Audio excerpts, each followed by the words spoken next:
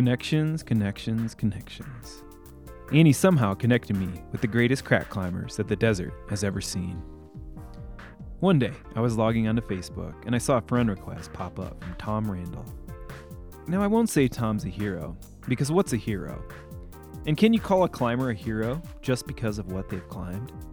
Nah, but these people who push harder in climbing motivate me to push harder in my own way. I was excited.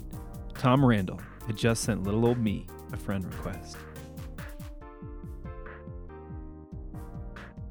Welcome to episode 9 of season 2 of the Dirtbag State of Mind podcast. I am, of course, Luke Mihal from the Climbing Zine. Rolling along here with the desert. If you're just finding us now, head back to episode 1 of this season because this first 12 episodes of this season do tell a concise, complete story from the desert, my book that was released in 2019. As I always say at the top, if you've been enjoying this podcast and it's bringing something to your life, the best way to support us is to pick something up from our online store or from an independent retailer in your neighborhood.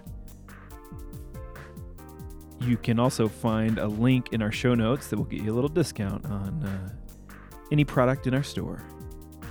And I did mention Tom Randall and Pete Whitaker, the Wide Boys, at the top of the hour. Those guys are endlessly inspiring and entertaining, and Tom actually is hoping to come out to the desert and has promised a campfire interview for this season for the bonus episodes. We're going to be having some interviews following the first 12 episodes, and they're all going to relate to the book. They have an awesome YouTube channel. They're putting out a ton of good content on Instagram too, the Wide Boys, and they got a bunch of products too. Those guys are just amazing, and Tom's one of those people in the industry. There's been several people that have refused payment from me, especially when I was beginning. It was really necessary. Now I definitely can pay all my contributors, but occasionally there'll just be that person who just wants to contribute to the zine and expects nothing back. And in volume 20 of the zine, there's some great photos of Tom bridge climbing, and there's a photo of him in the cellar as well. Let's get into episode 9.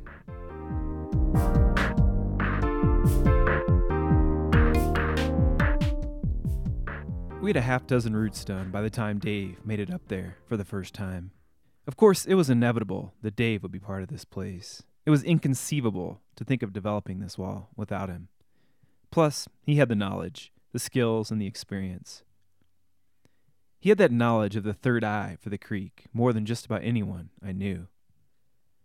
This headwall crack had dominated my thoughts ever since we began the development.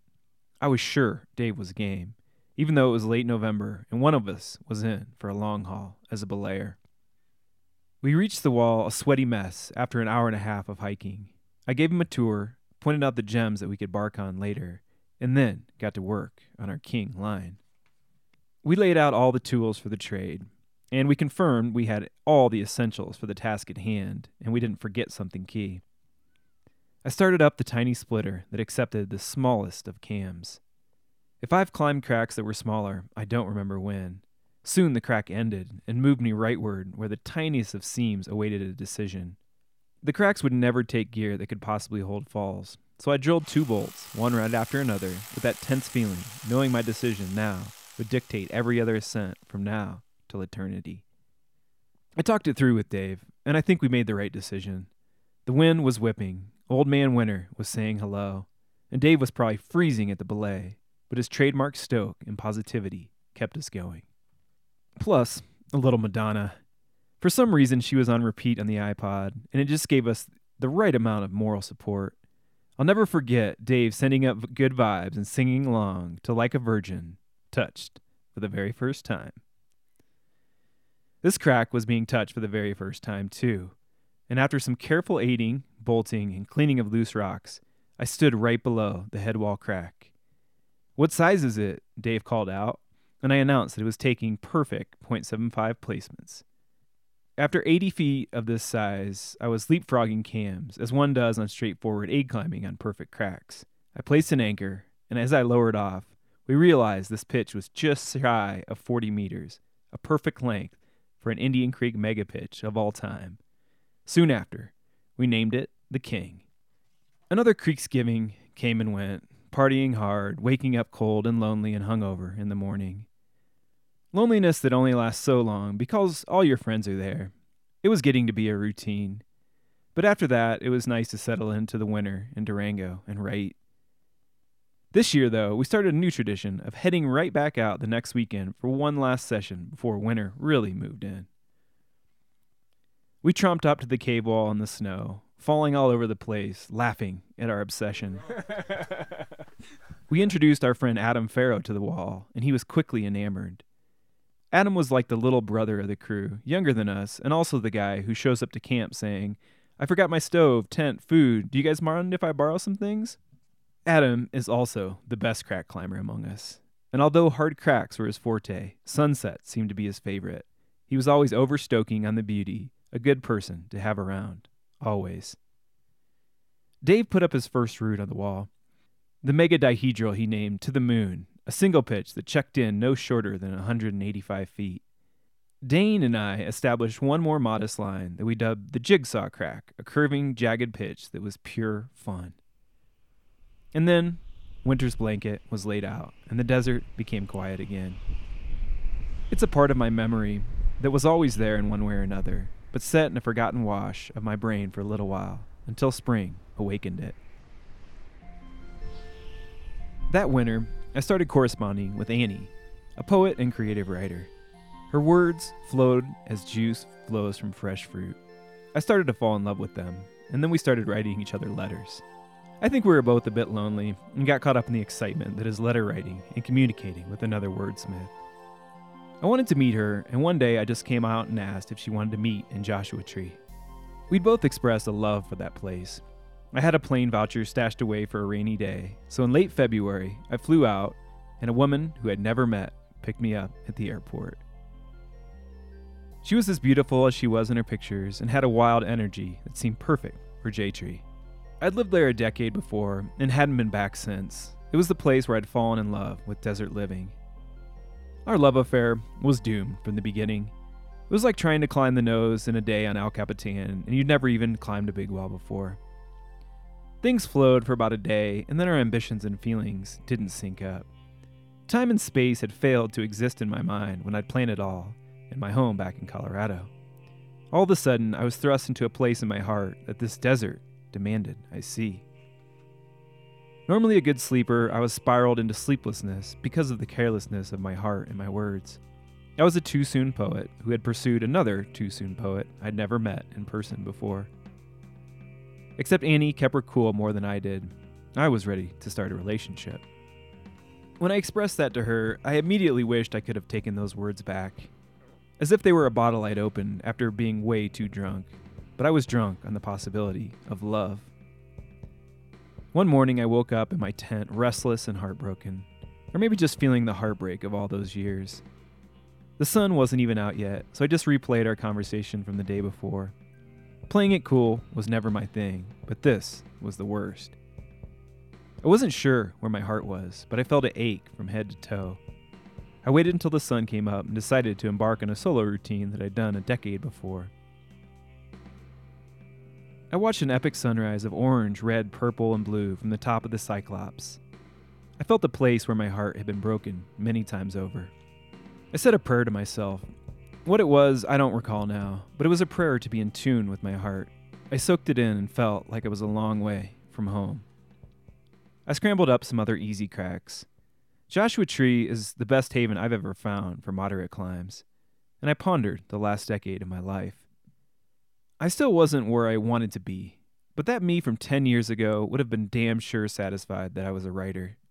Maybe not so psyched in the fact that I was still rolling burritos for most of my money, but stoked on some sort of progression, moving slowly forward in the right direction. Little of that mattered in that moment. I was heartbroken, embarrassed, and disappointed in myself. I'd gone from so high to so low so quickly. But at this point, we were still getting along as friends, so I could crawl out of this shame spiral. Plus, we agreed that she would give me a ride back to Colorado, and then we'd finish the trip out in the creek. As friends, we got along beautifully. She was funny as fuck, and we had the same sense of humor. In some ways, we had so much in common it was astounding, probably too much in common to be lovers. We were just kindred spirits, and I confused that for the possibility of romantic love. She talked more openly about sex than any woman I'd ever met.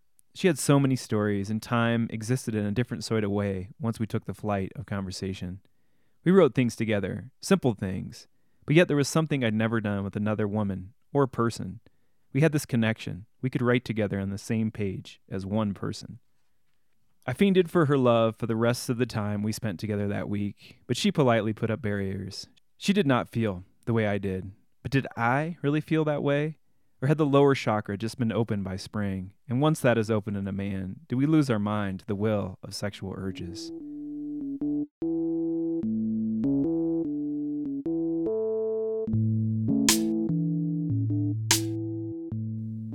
This episode is sponsored by Osprey, a longtime sponsor of the climbing zine. Osprey and the zine share the same backyard. Located just down the road from Durango and Cortez, Osprey makes innovative, high-performance gear that reflects a love of adventure and devotion to the outdoors.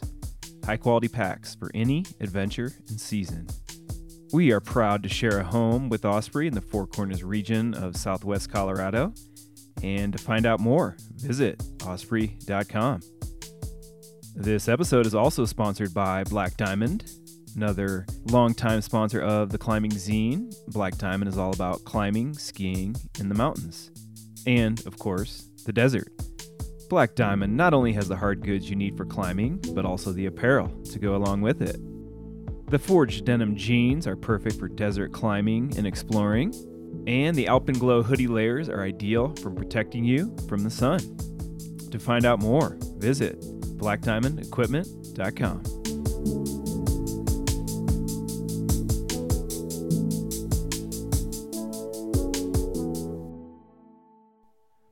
We drove for a day across the desert back to Durango.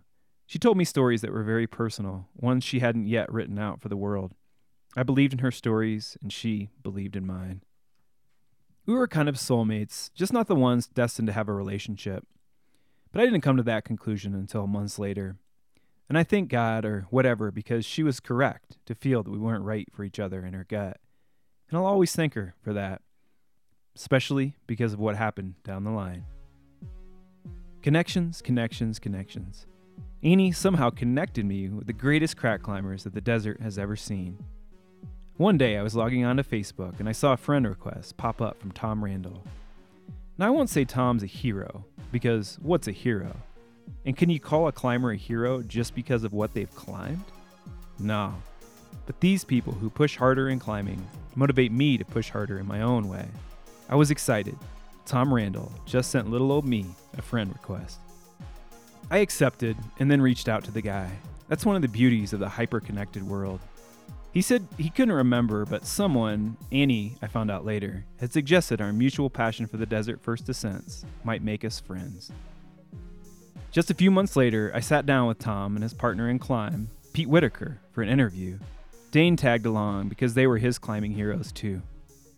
Most of us Americans had first heard of Tom and Pete, the Wide Boys, because of their ambitious off-with tour through the western United States in 2011. They sent every notorious off-with on the map, and then they established Century Crack. They later made a film about it. You gotta see it if you haven't already. It has everything good that's good about climbing films. There's so much I like about it, but something about the scene when Tom and Pete are challenged by Stevie Haston to go back to the Century Crack after they sent the climb with pre-placed gear to do a proper lead of it, placing their own gear. They didn't have to, but they did. And they validated their ascent and set the bar high enough that no one seems to be following in their footsteps. Tom had this line in the film, and it went something to the effect of, "I like it when someone else doubts what I can do when I know I can." I knew what he meant. It builds the fire. I don't get like that with climbing. After all, I know deep in my heart I'm an average climber. My abilities are mediocre. And anything I've done that was hard was only due to persistence, not talent. I do get like that with writing, though. When I receive rejection or critique on something I know in my heart I'm right about, it's like jet fuel for the story. It almost propels it into being. We sat down with Tom and Pete in a room at the hostel in Moab. Nothing fancy, and we had a somewhat formal interview. Pete was more reserved and just seemed to want to go climbing. Both were more than friendly, though, and I could have chatted with them for hours.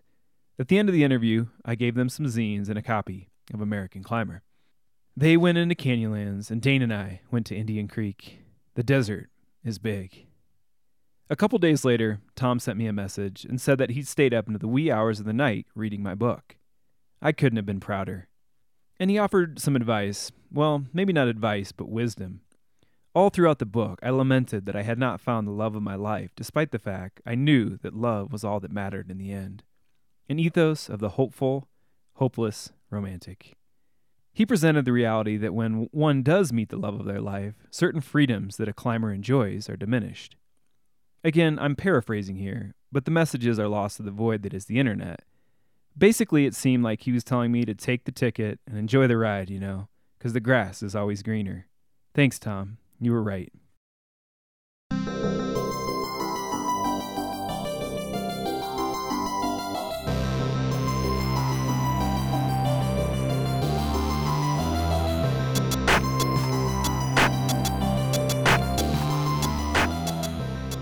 That was episode 9 of season 2 of the Dirtbag State of Mind podcast. Music for this episode was done by Devin Dabney. Devin is an excellent writer, rapper, all-around great guy. You can check out more of his music on Spotify. Follow him on Instagram. He's Deuces Hip Hop on Instagram. And he also contributes to the climbing zine, too. He's had several poems and a couple essays as well. Chad Rich is our digital editor and producer. Signing off from beautiful Durango, Colorado. This is Luke Mihal. Peace.